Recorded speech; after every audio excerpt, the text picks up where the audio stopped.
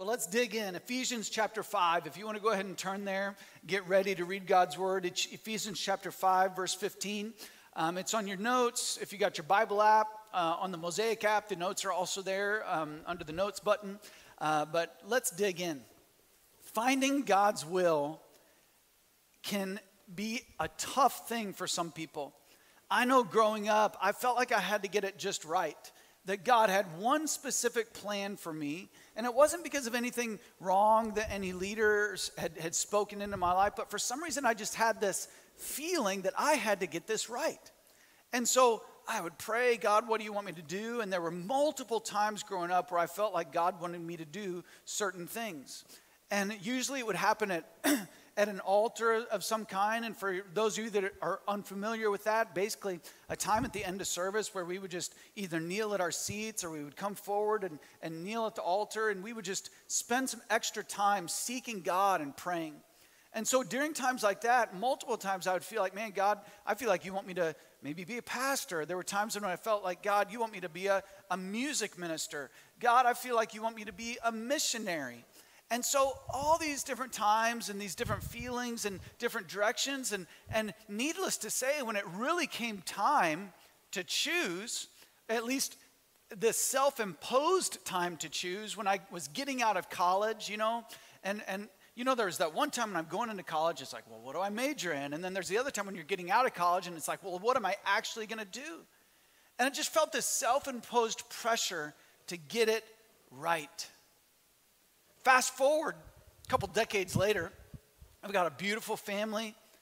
I've been a lot of places. I spent time as a missionary in Bulgaria overseas. During my training, I spent time in the Philippines. I spent time in Wisconsin and Illinois before I finally landed here. And looking back, I could have never written the story on my own. I could have never predicted what God was going to do or how he would work in and through my circumstances. I could never have predicted how God would have taken my failures and redeemed them for his glory like only he can. And so we're going to unpack a little bit of how to chase God's will, because so many people get so tripped up on this. And they, especially you perfectionists out there, any perfectionists in the house, just go ahead and raise your hand so everybody sees you today. So people that just feel like, man, I got to get it right, and if I don't get it right, the whole world is going to fall apart. And so we're going to talk about all kinds of different attitudes that we bring to this conversation of what does it look like to chase God's will. In Ephesians chapter 5, 15 through 17, it's a really simple sounding passage, but I think there's so much truth that we can get out of it today. So listen up. It says, so be careful how you live. Don't live like fools, but like those who are wise. Don't you love it? It's just Paul's just being candid with us. Don't live like a fool. Be like those who are wise. Make the most of every opportunity in these evil days. Don't act thoughtlessly, but understand what the Lord wants you to do. Don't be drunk with wine, because that will ruin your life. Instead, be filled with the Holy Spirit. I love this because there's some incredibly practical nuggets here. And it's like, man, Paul, when you put it like that, it just sounds so simple. I love how practical these verses are. And actually, if you go back and read these last three chapters of Ephesians 4, 5, and 6, you'll see all kinds of practical advice. You'll see marriage advice. You'd see putting on the armor of God, how to think, how to live, how to approach life. Man, it's just jam-packed with all kinds of incredible wisdom. Everyone can apply. But let's dig into and let's unpack some commonly held thoughts about God's will. So a few things. Grab your notes. Let's fill in the blanks together. The first thing that we know that God's will is, we know from Scripture in the verse we just read that it is something we can understand. It's something that we can understand. Paul wouldn't say understand. He said in that verse, understand what the Lord wants you to do. In other translations it says, understand the will of God. He wouldn't say understand it if it wasn't possible. I think to Paul, it wasn't overly complicated. some people like the drama of it all. Have you ever met somebody that just loves drama, and if there's no drama in their life, they create it? And it's like, well, should I do this or should I do this? And it's like, they get worked into this frenzy until all of a sudden they make a decision, and then it's not anything they expected, right? Have you ever been around people like that? And I feel like Paul is just kind of giving us a pastoral message today, and he's just saying, how about just obedience? How about just obey? How about do what you already know to do? Understanding God's will is possible. Listen, knowing the details is not the same as knowing God's will. So much of the time we say, I can't understand God's will because I don't know all the details. Well, God, what are you going to do if this? What if this? What if this? What if I can't afford it? What if they don't like me? What if this doesn't happen? But knowing the details is completely different than understanding what God's will is. For instance, Jesus came and he just said, follow me. He didn't say what they were going to do tomorrow. He didn't say what was going to happen a few years from now. He just said, follow me. He comes to Abraham and he says, follow me. Let's go to a land that I will show you. Not a land I've already shown you, a land I will show you. What did God say to Joshua? He said, I will be with you. Be strong and courageous. Stay close to my word. So understanding God's will is not the same as having all the details. How about this? What is God's will not? God's will is not a mystery. It's not a mystery that in this mystical journey that you go on to hopefully someday find it. It's not like that. God's word is pretty straightforward. Listen to this. There is more commentary, there is more research, there's more content at your fingertips about God's word than any other book in all of history. And so when we say, oh, I just don't get it, if we really want to be honest and translate that for ourselves, it's probably just that we haven't dug in. Because God's will has been written out in his word for you more clear than you can imagine. Is it sometimes hard to understand the historical context and maybe the reason and who it was written to? Yeah, but guess what? More people have studied it and offered their advice on it than any other book in history. It's available for the taking. It's available for digesting. It's available for reading. It's not a mystery. I think the KISS rule really applies to following God's will. Have you ever heard of the KISS rule? Keep it simple, stupid. I always love when I get to use a word like that from the pulpit. It doesn't quite feel right, but hey, it works here. What does Paul say? He says, don't live like fools. When it comes to God's will, it's not a mystery. Keep it simple, stupid. Don't overcomplicate it. So much of the time people say, I just want to go deeper. I just want to go deeper with God. And usually what they really mean by that, if you ask a bunch of questions, you just really get down to it, and what does deeper look like? What they really mean is, I just want it to get more convoluted. I just want it to get more confusing. Listen, God's will is not a mystery. Jesus didn't come and die for you on a cross and rise again on the third day from the grave so that you couldn't understand. He did it to tear the veil in two so you could have access to his presence and know what to do next. It's not a mystery. Next blank, it's not a feeling. God's will is not a feeling. It's not an emotion. It's not a sensation. It's not a quiver in your liver. It's not the goosebumps on the back of your neck. God's will is not a feeling. When it comes to God's will, it's not about what you feel. It's about what's real. There's no mystical approach to discovering it. The problem with this approach that God's will is kind of a feeling and you just go by how you feel, the problem with that is that feelings are incredibly unreliable and highly suspect. Highly suspect. They come from many sources.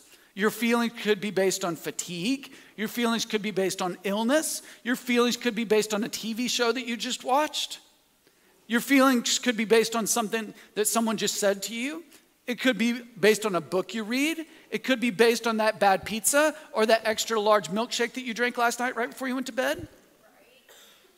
Feelings are highly unreliable. The Bible says it like this, Jeremiah 17:9.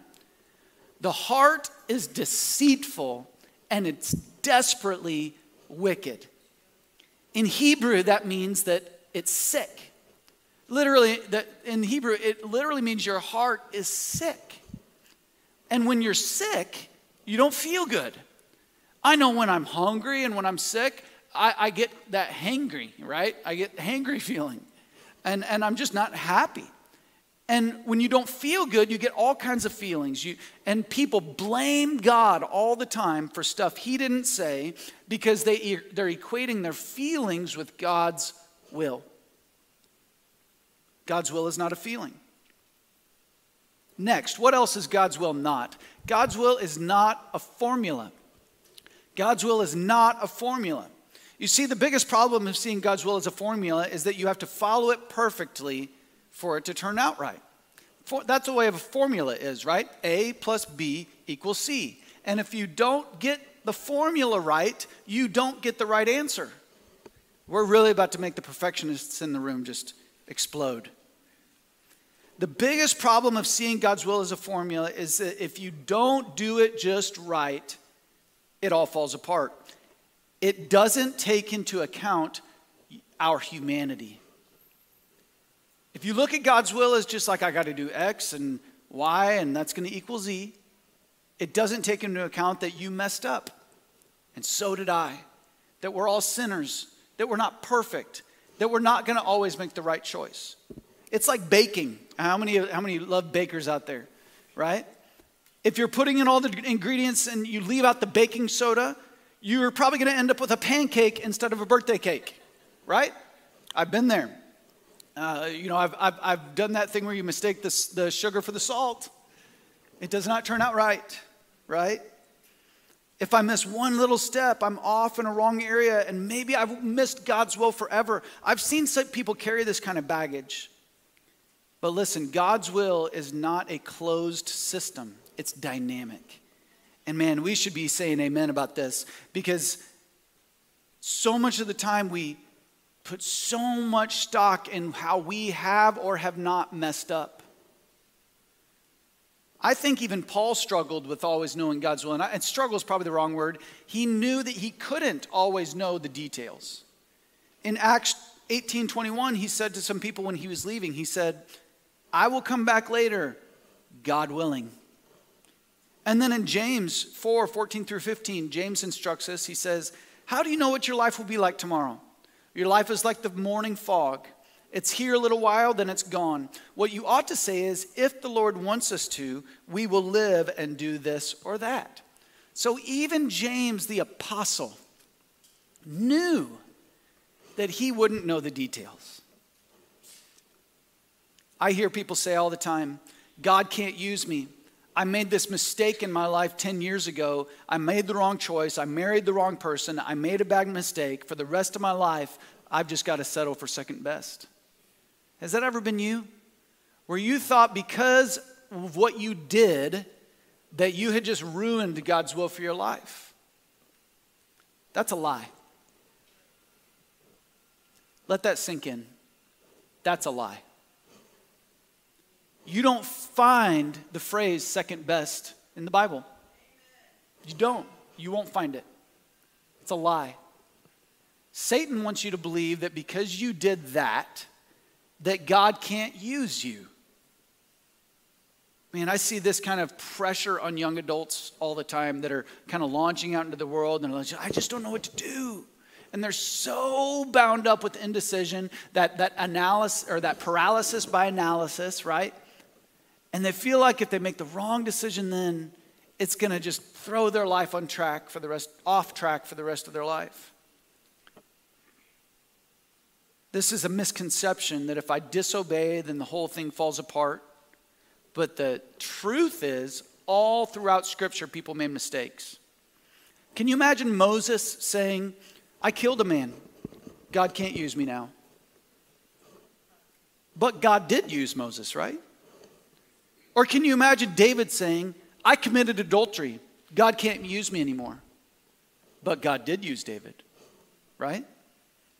God forgives sin. And the fact is, God's will is dynamic. It takes into account even my mistakes and my humanity. Aren't you glad that God's will for your life is bigger than just one wrong decision? Amen?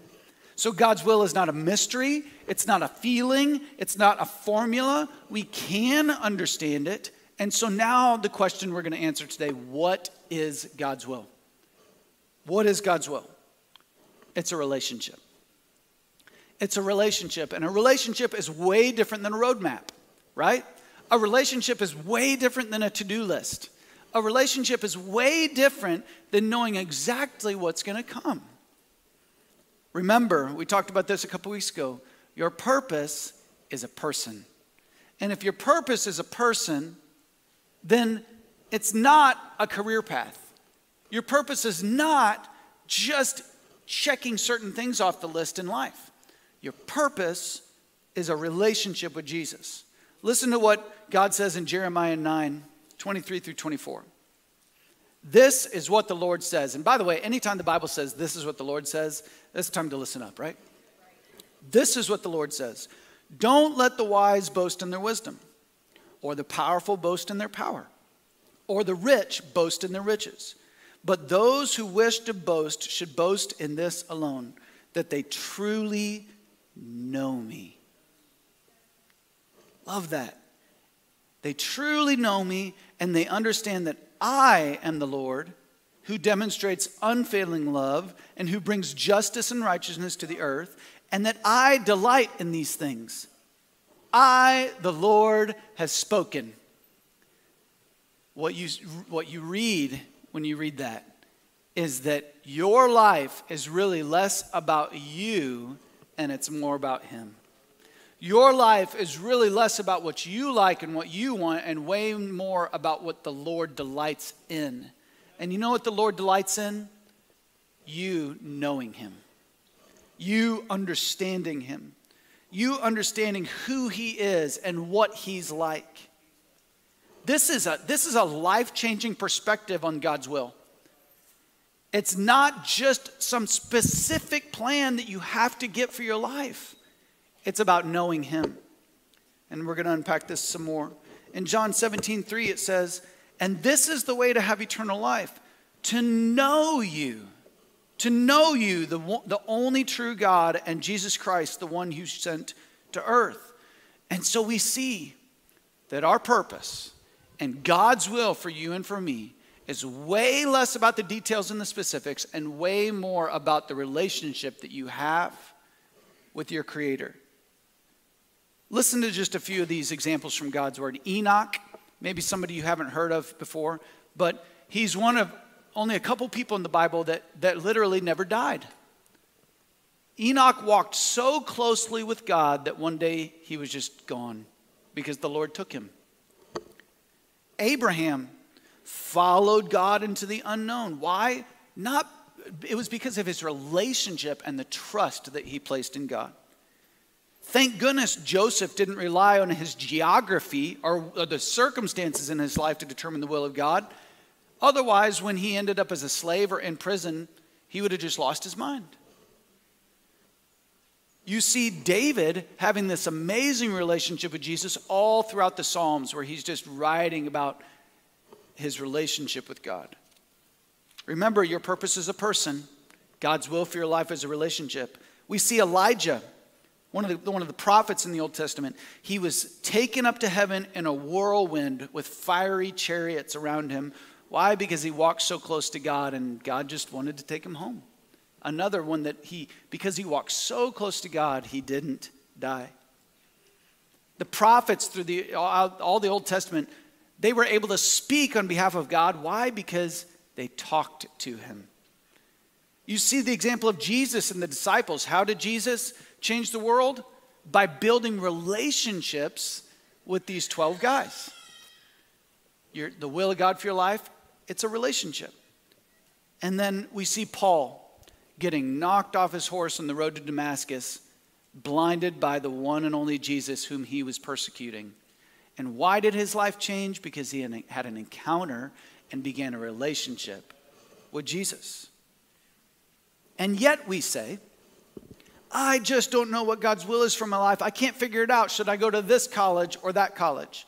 Should I get in this relationship or that relationship? Should I do this job or that job? Should I sell all my stuff and move to Hawaii? And the Lord says, yes. Right? We ask ourselves all kinds of crazy questions. You know, maybe I could just sell everything. Maybe God wants me to sell everything and go live in the Appalachian Trail. You know, when we start to play this game, should I do this or that, and get so bound up with the choice, then God's will becomes about something more than a relationship. It's like we're chasing God's will as if it's this unreachable carrot that we'll never really figure out. But God's will is found in the person of Jesus. I don't want to downplay our careers. I believe God leads us and guides us into those. But they're not the main thing. Why? Because if you don't have a relationship with Jesus outside of your career, it's all for naught. If you don't have a relationship with Jesus outside of your vocation, then you've missed it all.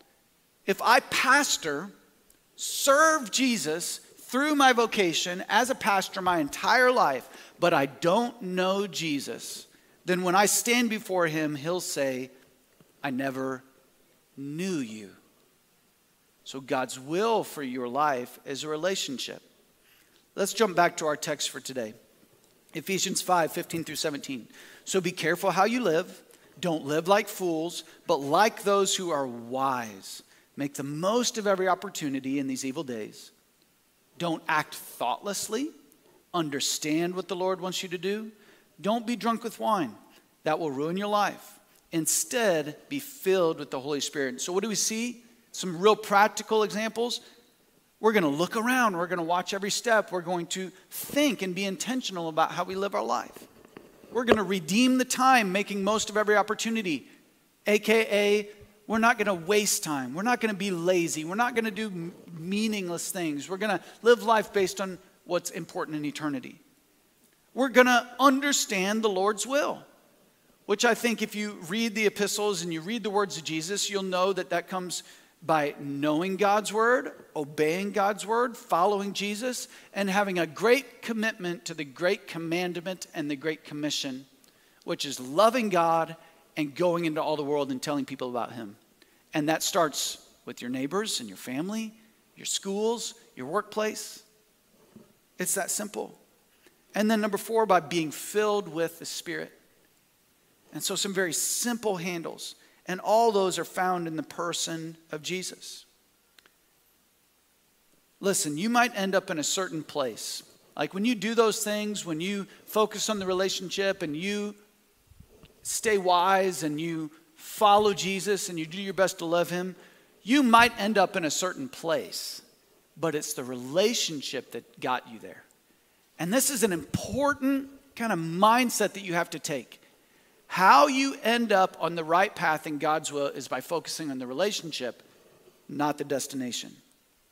Right? It's almost like God is a good father who's guiding you instead of giving you specifics.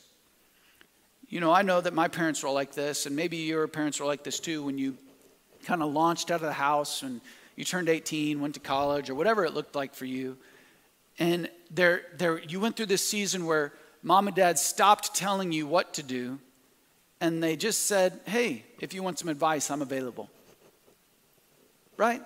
I know my parents did that for me, and instead of saying, well, I think you should do this, they would just ask questions. Well, what do you think about that? Or what's the pros? What's the cons of that? And they would lead me through a decision-making process. I like to think a lot of time that God is like that with us. Because here's what I know. God's general will leads to his specific will. They're not separate. Some people try to create these two arguments, like there's the general will of God, which is like what's written down in Scripture, and then there's this specific will of God that we've got to magically uncover. And I don't think they're disconnected. I don't think it's like, well, I'm just going to do God's general will, and then I'm going to search for this very specific thing. I think they're completely connected, and that you find the specific will by following the general will of God. Does that make sense? That you can't have one without the other. That if you don't do what you know to do, if you don't have a relationship with Jesus and follow him, if you don't say, man, I'm going to do exactly what you asked me to do, God, then you're never going to arrive at the specific will of God. You can't have one without the other. Listen, Moses was led to the mountain where he received the 10 Commandments because of his relationship with God. The disciples were led to the upper room where they were filled with the Holy Spirit because of their relationship with Jesus. Paul was led to Macedonia on his missionary journey because of his relationship with Jesus. Peter was led to the house of Cornelius where the separation between the Gentiles and the Jews was blown up, and all because of his relationship with Jesus, because he spent time in prayer with God. Every single disciple, get this, except for John, gave their life as a martyr for the gospel. Why? Because of their relationship with Jesus. It was the relationship that led to the specifics in their life. And so what do you do in the meantime when you don't know? What do you do with your life when you're like, God, I don't know where I'm going to land. I don't know what job to take. I don't know what to do. I don't know what to study. What do you do? Bloom where you're planted. Bloom where you're planted. You might feel a little unsettled, like there's more, like you're missing something. Just dig in, get to know Jesus, and bloom where you're planted. Do what you already know to do. Serve, read his word, get around believers that are going to help sharpen you and help you grow. How about this? Don't move until he says go. Some people are just got like happy feet, right? And they just always have to be going somewhere and doing something. And the moment that they kind of get used to something, they're like, what's next? What's next? What's next? How about this? Just say, God, until you very clearly say go, I'm not going anywhere. I'm going to plant myself in this church community. I'm going to plant myself in this serving opportunity. I'm going to plant myself in the lives of some teenagers and mentor them. I'm going to plant myself in the lives of some kids and make sure that they have an example to look up to. I'm going to plant myself in this life group with these people and disciple them until they know Jesus. I'm going to plant myself, and I'm not moving until you say go. This was always my attitude in ministry, and for the last 12 years, I planted myself in Sandwich, Illinois, of all places, and no one ever ends up in Sandwich, Illinois on purpose, let me tell you. They just don't. It's like the place you never pass through on accident. Like some places you go through on accident because you're on the highway, not Sandwich. You go there on purpose, right? And the attitude was like, God, I'm here for the rest of my life until you say go. And it wasn't until God so clearly said go that I stepped out. Don't move until you know that he says go. And before he says go, many times God says grow. Many times before God ever says go somewhere and do this, he says stay put and grow. Sometimes that means grow up. Sometimes that means grow in your leadership abilities. Sometimes that means grow in the fruit of the Spirit, in your maturity. But many times, the precursor to you going is growing. Listen, hear this. It is so much better to be in anonymity and to be marked by God than to be in the spotlight and be marketed by man.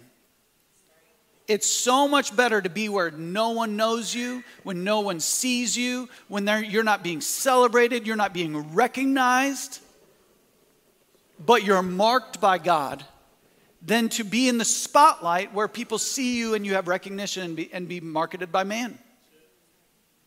It's so much better to know Jesus than for people to know you. Somebody needs to hear this today. We just need to have this attitude, God, I'll go, I'll stay, but it's all for your glory. Listen, the grass isn't greener on the other side. It's greener where you water it. And we really need to have this attitude when it comes to God's will. It's greener where I spend time with you. It's greener when I deepen my relationship with you, Jesus. Why? Because being with him is the destination. So what can we conclude as our worship team comes? They're going to lead us in one more song that I felt is just a really appropriate response to this message today. What can we conclude? God's will is not a feeling. And so because God's will is not a feeling, I must know the Word of God and be guided by it. What else do we know? God's will is not a formula. God can redeem my failures and use me for His glory regardless of my past choices. He's the God of second chances. He's the God of redemption. He can rewrite your story. Why? Because it's not about your story, it's about His story. What else do we know? God's will is a relationship. And like any relationship, this relationship requires courage. It requires endurance. It requires commitment. It requires boldness. Sometimes the boldest thing that you can do is stay.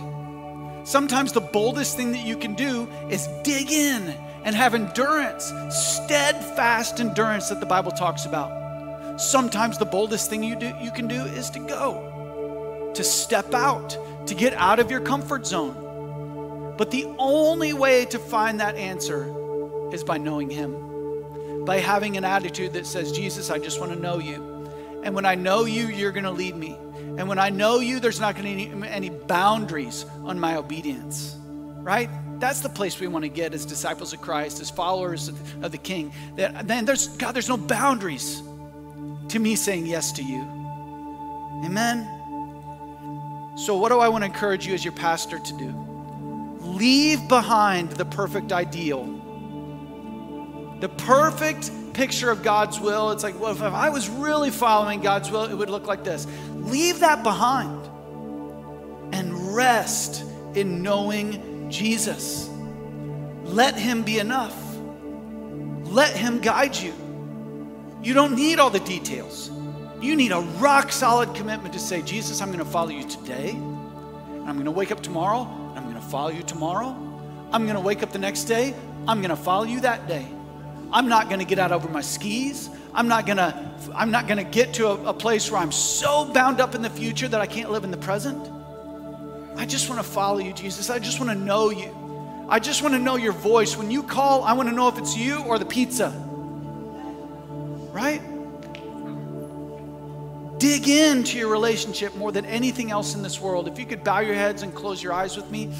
If you're like, Joe, I want a relationship with Jesus. I need to know Jesus more than anything. I need His guidance. I need His grace. I need His forgiveness. And you're saying, Joe, I can't follow the will of God because I don't have a relationship with Jesus. If that's you today and you just say, that's me, I want to know Him. I want to take the first step of saying yes to Him and inviting Him into my heart to lead my life. If that's you, with all the boldness you have, raise your hand today. I'd love to pray with you. Is that you? Amen. Amen. I want to follow Jesus. God, I pray for those that raised their hands just now. God, I pray that as they offer their lives up to you, and I just want to encourage you, you can do it right now at your seat with your own words. Jesus, come into my life. Forgive me. I'm a sinner. I accept your free gift of salvation that I can have because of what you did for me on the cross. You died for me. You rose again on the third day. You're giving me your Holy Spirit to lead me and guide me. Thank you, Jesus. Thank you, Jesus. Amen.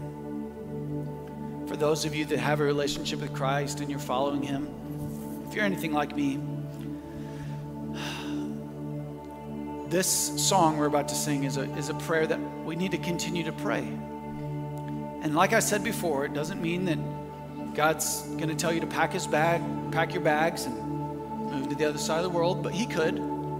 It doesn't mean that He's going to ask you to quit your job and do something else, but He could. He could be asking you to stay when you don't want to. He could be asking you to go. But wherever He asks you, whatever He asks you to do and wherever He asks you to go, it's because you know Him, because you follow Him, and He's promised, I'm going to be with you wherever you go. Listen to this.